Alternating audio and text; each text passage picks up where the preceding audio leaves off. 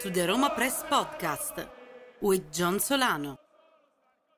Hello again, and welcome back to another edition of the Roma Press Podcast. I hope you're all doing very, very well, and we are just 2 days away from Roma's season opening fixture between the Giallorossi and Genoa. I hope everyone is just as excited as I am, because I just cannot wait to put that nightmare of last season behind. That was dreadful. That was terrible. It was not fun, even remotely. It looks like, at least on the surface, that Roma have upgraded, particularly at manager, particularly at the sporting director role. So there's a lot to be excited about. Before I bring on our guest, who is once again Bren from ChiesaDiTotti.com, I have to first make a mention of our wonderful patrons at Patreon. If you would like to get early access to the podcast, extra episodes of the podcast, please consider supporting us here at Roma Press and our efforts here, because none of this is possible without you, by going to patreon.com/Roma Press, or go to the support page at the top of romapress.net. And again, thank you to our wonderful, wonderful patrons at Patreon. And with the season here, I know a lot of you are playing fantasy football. And if you are one of those people, the place where you should be playing your league and playing Fantasy Calcio is with our great friends at Euro Fantasy League. If you go to EuroFantasyLeague.com, you can find a variety of online fantasy football games, including Serie A, La Liga, Premier League, Bundesliga, Ligue 1. And if you go to FantasySerie.com, you can get signed up today and start playing their Serie A fantasy football game. They've got the easiest gameplay, most up-to-date statistics. It's the absolute best platform to play fantasy football. So please, if you are playing fantasy football, please consider supporting our wonderful sponsors at EuroFantasyLeague.com. So, without any further ado, let me bring on Bren again as he and I discuss this weekend's fixture against Genoa, and we also discuss a little bit of the transfer market, Daniele Rugani, Zappacosta, all that good stuff, and all the latest rumors that are happening. So here he is now, Bren of ChiesaDiTotti.com. All right, Bren is back with me. This match aside against Genoa, just sort of big picture-wise, what are some reasons that you or others should be optimistic about Roma?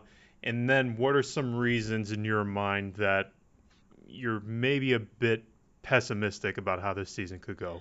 Well, that's coincidentally I said we just had a piece go up this morning about 3 reasons why things might go off the rails this year.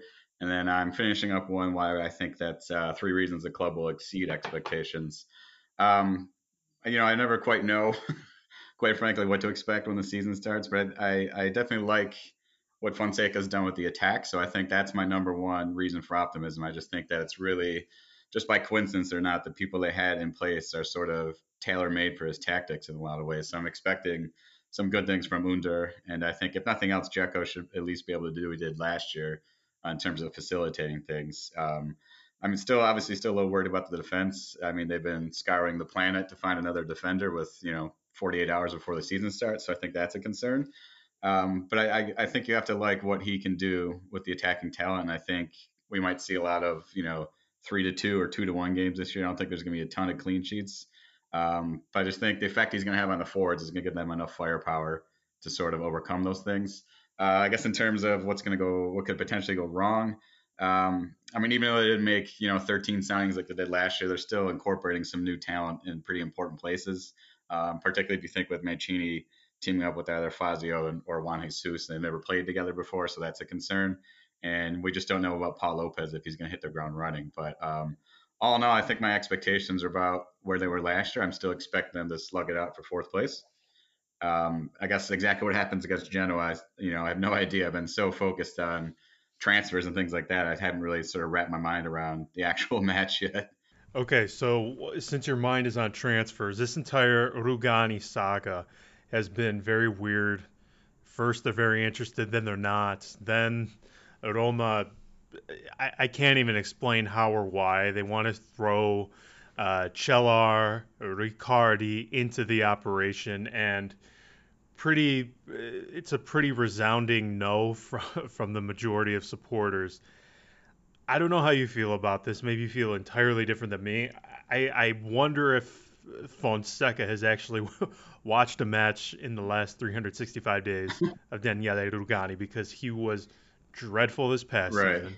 And then when they asked Fonseca about the qualities that he wants in a defender, he said a veteran presence who is quick. That does not even mildly describe Daniele Rugani. Not quick, even in the slightest case. Right. I mean, he's good on the ball, but are you just as shocked in their interest in him as I am? Because for me, it's crazy that they're this interested in him. Yeah, I think it really dawned on me recently. What I find sort of most ironic is that when the rumors came around yesterday, where they were going to include a couple of the young players, people just sort of flipped out, myself included. And then if you take a minute to think about it, it's just like Roma fans tend to overhype their own prospects for a variety of reasons. But then it sort of struck me as that if Juventus still thinks Rugani's worth 40 million, they're sort of doing the same thing. They're overvaluing him, thinking he's still the wonder kid who was at Empoli, but he's 25 years old. I know a lot of people say, well, he was stuck behind some legendary players, but they really have been pumping this kid up for years. And if he was really that good, he would have forced his way into it. And I sort of remember a conversation I had with Danny, who runs the Juventus blog on our network, years ago when the Pjanic thing was going down. And I was like, you think we could just do a swap for Rugani? And he was just so emphatic against it. He's like, no way, he's not worth that. Or, Rugani's worth more than that.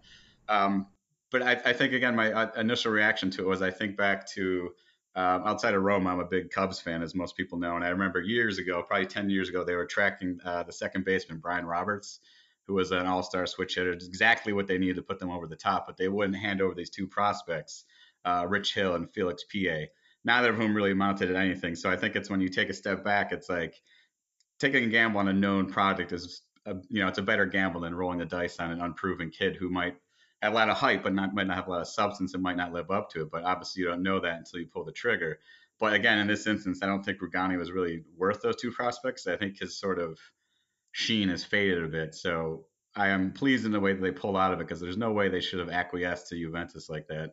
I mean, his move to Monaco fell apart, and then last year to Chelsea, where they're asking like 50 million. So all their attempts to leverage his hype, to leverage his sort of, I don't know, would be legendary status hasn't really worked out. So they really have no leverage. So I think if nothing else, this is one instance in which Roma and Juventus run level pegging. So I'm glad that they didn't completely buckle and give them 30 million plus two outstanding players, or potentially outstanding players. Yeah, I mean, there's still talk that Roma could come in with just cash, Right. but Yeah.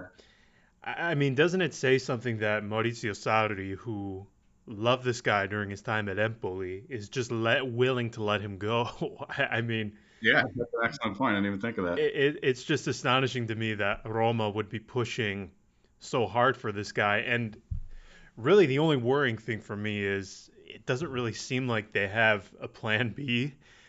It really seems No. like all of their eggs are in this basket, and Yeah. it's entirely worrying that now maybe they know something we don't. I just Sure. I don't see it with him. I really don't. I watched him a ton last season, and he was genuinely terrible. They brought in Demiral from Sassuolo, and I Yep. mean, far stronger player. And now Rugani is more or less the fifth option for them. So to me, it makes no sense going all out for him. And the thing that I can understand maybe bothers people to an extent about this is, if they're willing to pay this much, why wouldn't you have just gone for Alderweireld at that point, right? Yeah, it makes no sense at all. I mean, I'd be fine with taking a flyer on him if they could have just got him for like a dry loan or whatever. It's worth, taking a shot. It's worth experimenting with him. But yeah, they have no, and Juventus has all the incentive to sell. So I'm glad that, like I said, they didn't buckle. But I mean, like you said, he's just not the final piece that would put them over the top. So I don't really think they should have exceeded their limit, so to speak. Um, but yeah, I don't know who else. There was Alderweireld. I can't say that guy's name, nor can I spell it. So in a way, I'm glad they didn't get him. But I mean, there was Izzo, and then Petzela, and this guy from Argentina. So yeah, I have no idea. I feel like they've had really good luck recruiting center backs from, Marquinhos to Benatia, then Manolas, and now it's just like, okay, what do we do? So, I mean, they can't even fall back on we can turn De Rossi into a center back thing Yeah, anymore. So, yeah, I don't know what they're going to I do. mean, I've been shouting for Nkulu this whole time, but then he went and Yeah. embarrassed himself against Wolves last night in an astonishing fashion. So now I look like an imbecile for even saying his name. Um, but sort of moving away from the market just for a moment here, they face Genoa this weekend. And I don't know about you, but I look at Roma's first 8 to 10 fixtures, and I think this is an incredibly kind calendar. Other than the Derby, then they also have Milan. I feel like this is a very kind opening 2.5, 3 months. Now, where are your expectations during this, or I should say, for this first match?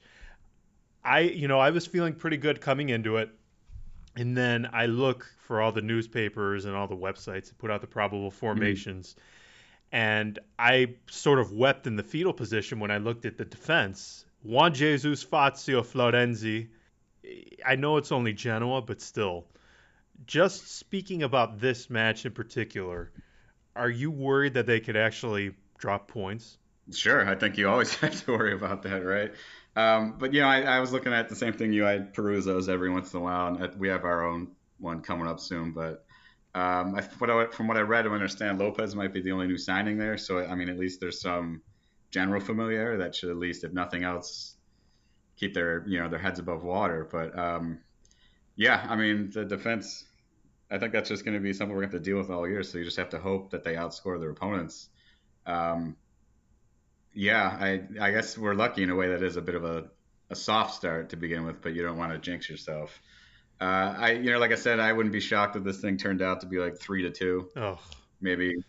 I'm sensing a lot of those, but um, I don't. This will be my. I don't pay like completely rapt attention to the preseason, so I'll be excited to see what Mancini can do back there, or Mancini, excuse me. It'll be a 3-2 match. That's my guess. yeah, I still think the defense is worrying. I still think they have to bring somebody in. It remains to be seen who that could be. Now, uh, just talking more big picture again, you said that they can fight for the fourth place. Do you think they've dramatically improved from the past season during the summer? Do you think they've gotten rid of and brought in the right names? And then also, do you think, because part of me is, maybe I'm under this illusion and I'm delusional for thinking so, but part of me thinks, okay, even if they had played similar to how they did last season, I feel like Paul Lopez just being in between the posts, that probably gets them into the Champions League last season. So maybe I feel like, at least to an extent, people might be over exaggerating how bad they were last season. They were bad. But I actually think with a semi decent goalkeeper, they're probably in the Champions League at this point. Yeah, I'd agree with that, and I can also think of quite a few shots that hit the woodwork and things like that. So I mean, any given season, there's gonna be little tweaks like that. But yeah, I think you're right. I think what we can hang our hat on is that the purchases that it did make seemed to fulfill a specific role and had a specific purpose, and they seem to really fit what Fonseca was trying to do. So that does give me some hope. I also just think, I mean, particularly with Florenzi, I don't really have a problem with him. I don't really have as much an issue with him as many people seem to. I also think about, especially Juan Jesus. I just think, when he came and how upset people were. But I think if you look at the balance, he's worked out as a pretty decent signing considering what they paid for him. I mean, also considering how bad we thought it would go. Sure. So, I mean, having him back there is not the worst thing. He's like a good utility player. So I think they will squeak by against Genoa, but I think you're right. Having an upgrade from Olsen in goal really sort of puts them back at least at neutral. And so when we started the season last year, I don't think anyone thought, sixth place. I thought, third or fourth.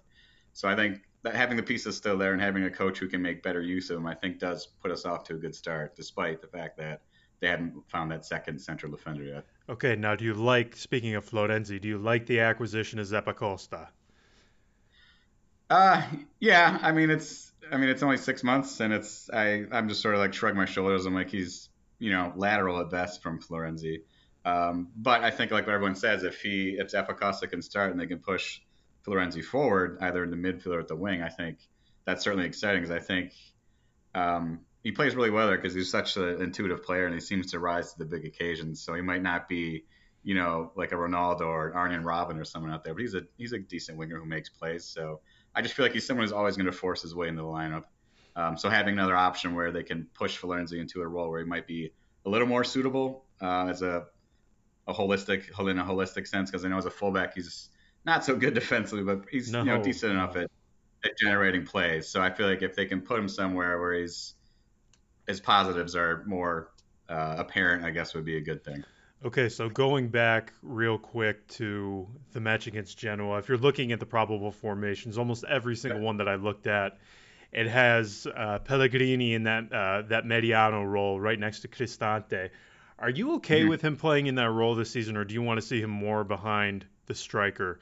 I mean, for me, it was very clear last season he had his breakout in the derby against Lazio when he was playing in that role. But obviously with Zaniolo healthy and fit, it's difficult to see him unseating him for that. Right. So, yeah. What do you think? I agree. I mean, he just looks like he should be more of a creator, more of an attacking player. But Zaniolo, same thing. They're both just sort of, in a way, almost defy sort of a position or a label. But I do think Pellegrini's better push forward. I think that's where his final passes, his quick touch game, I think is better suited to the attack. I think it makes the attack better. But you're right. It's just, in a way, it's a good problem to have. You have these two players who fill similar roles. Maybe Pellegrini. I just think they have a luxury that you can push Pellegrini back, but when you put Zaniolo out to the wing, he's not quite as effective. So I think it's a good problem to have. I just hope that they get consistent minutes. But I would agree Pellegrini should be further up the pitch. I want to talk about one more thing. So we talked about Monchi a little bit on the previous podcast. Sure. A report just came out. Čorić looks like he is on his way out to a second division Spanish side. So if we just go down the list from last summer, Robin Olsen is likely to be gone. Karsdorp. Right. Now, Karsdorp is going to be gone. Marcano, gone. Santon is going to be gone. Bionda, he's going to go on loan. Čorić on his way out. Nzonzi, gone. I mean, how do you even describe that? I mean, that seems like it should be a crime. It sounds really bad when you list them one after another like that. Yeah, I have no idea what he was doing. It seems like they just gave him, a carte blanche, and he just sort of was picking and choosing. I don't really know. I struggle. It's like some of the picks or some of the signings he made seemed like, okay, they're really going to punt this season and go for rebuilding, but then they turn around and spend $30 million on at the time, a 29-year-old defensive midfielder, which I was like, that just doesn't really jive with what they're saying. I have no idea. It seems like the minute he signed back with Sevilla, you saw all these articles lauding him again. So I'm like, okay, but not with us. In fact, he really sort of screwed us. Right. It might set us back a few years. I mean, they've done a lot of things in the market this year, but it seems like from what I read and when I pick up, if there's no Champions League next year, it could be an ugly fire sale. So I don't know what the hell he did. Maybe he was a Manchurian candidate sent to destroy. Hey, that might be right. Because Javier Pastore. Yeah, we didn't even mention him. I mean, I didn't even bring him up, but this has to be said. So he gave this huge interview in June saying he's healthy. He's never felt better. Mm-hmm.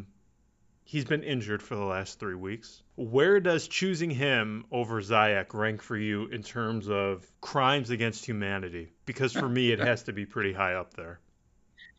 Yeah, Ziyech, how do we say that one? I just say Ziyech. I don't know. That's a great question. All right. Yeah, I think it was. I remember I've written about him so many times. I feel like it was almost 2 summers they were tracking him. And I remember writing one. It's like, oh, he's coming on Monday. It's gonna be wrapped up. And then it's like, wait a minute. And they brought Pastore in, which was exciting because you think about your Serie A fan, your mind immediately goes back to his Palermo days, and it was exciting. And he was only 29. And he's not really a guy who's predicated on speed and athleticism. So I thought, he might be a little bit like Totti, where he can just sort of age gracefully based on his pure skill, but it was just a complete disaster. And I think going back to our previous question, I think in a way the fact that he was hurt so much did open the door for Pellegrini to get more playing time. Sure. I wouldn't call that a blessing in disguise, but I mean, committing 25, $30 million for players who are over 30 years old doesn't really jive with the sort of the youth-oriented thing they were pumping up last year or this year. And I Sure. think they avoided that this year, so I think that's what we should be happy about. But yeah, he's been awful. Yeah, he has. So to end it here, you said at the top you think they're going to fight for fourth. It's abundantly clear that from a financial standpoint, Champions League means just about everything to this club and their Sure. financial well-being. So do you think they ultimately do it? Do they finish top four this season? Oh man. This is the beauty because you Yeah, make a prediction here and then everybody replays it and abuses you on Twitter. So, right. I think they will. I think it okay. like I think we did a roundtable thing on the site, and I should remember exactly what I wrote, but I don't. I just think it's going to be like last year. You're going to have three teams separated by maybe 6 or 7 points. But I just have a lot of faith that even though the defense might not be great, that what he's doing just plays so well to the talent in house that I think they're going to score enough. It's going to be a tense and anxious season, but I think they will eke it out by outscoring their opponents however they can. I mean, they're probably going to leak a lot of goals, and I wouldn't expect it to be easy. But I do think when push comes to shove, I think they'll grab it. Hmm. I certainly hope they do. Yeah, I mean, I hope obviously, obviously we all hope they do. Are you surprised, real quick, that because just about every City Out preview I've been reading, they have Milan. I can't recall one that had Roma ahead of Milan, and maybe this is the supporter side of us coming out. But Sure. do you think Milan have improved? Because I just don't see it. I really don't. Uh, well, I think they're. I like the. It's funny.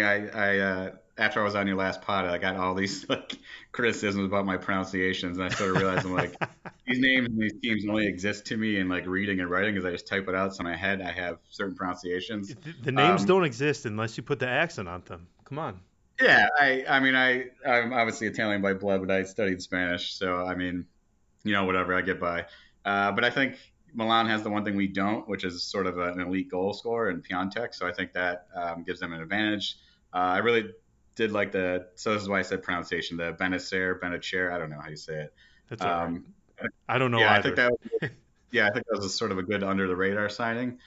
But I think they're very similar to Roma in a way. Like they never seem to do as well as their fans think or hope. Quite frankly, I wouldn't be shocked if they're the ones doing it out with us for fourth place. Because I think we could probably agree that's going to be Juve and Napoli 1-2, right? And then probably you'd have to tip Inter for that third spot, which I think would leave fourth is just going to be a dogfight between Roma and Milan, and maybe I don't even know who else. Maybe Atalanta. I don't know. No, I don't think Milan's leaps and bounds ahead of Roma. Not at all. They just have that one asset that we don't in Piontek. If he can do that again. Okay, and I promise, last one here. Who is the guy? Who is the one that the player you think sort of breaks out under Fonseca for Roma this season? I think it's got to be Under. Mm, I don't know if he got a breakout because he was so good his first year, but I mean last year was just all those little sort of minor injuries stacking up on top of each other. We sort of forgot how good he was and just how athletic he was, and I mean he's an amazing player. I know last year we sort of put up as we tend to do, a sarcastic poll about which player would be sold first this summer, in the summer of 2019, and he was like a runaway. ah, Uh, so I do think we sort of his injuries just sort of glossed over how good he was, and I right. think if he can sort of replicate any of the roles of the wide players that Fonseca had at Shakhtar, I think I could easily see like a 12 goals, maybe 9 or 10 assists season from him. So I think he's going to be huge. So I'm pinning a lot of my hopes on their fourth place on him. I have to say though, I am so terrified if they don't qualify for the Champions League. What next summer looks like. I mean, we thought this one could be bad, and it didn't go nearly Yeah, as bad as I thought it would. no, me neither. I mean, I don't even know where to begin if this I, happens I'd like to, again. I'd like to say we should get used to it because it's just the way it's been for God knows how long. But I don't know. I guess we fool ourselves into thinking it's going to be different every summer. I guess you just hope they get enough money and they reinvest it well enough, Ugh. which they definitely did not do last summer. No, they certainly did not. So that's where we're going to end it. Bren, thank you so much for joining. You're the best. We'll have to do this again. Yeah, thank you for having me anytime. As always, chiesatitotti.com. That's where you can read Bren and a host of other great writers and read some of the great content that they put out there. So that's where we're going to end this episode. As always, thank you so much for listening. If you could leave us a review, a rating on wherever you're listening to us, whether it's iTunes, Spotify, Google, it would be greatly appreciated. So we will keep our fingers crossed for the 3 points this weekend against Genoa and hope that the Gelsomini Fonseca in his first appearance all come away victorious. So Andy and I will be back after the match and we will talk to you then. As always, thank you for listening. Ciao.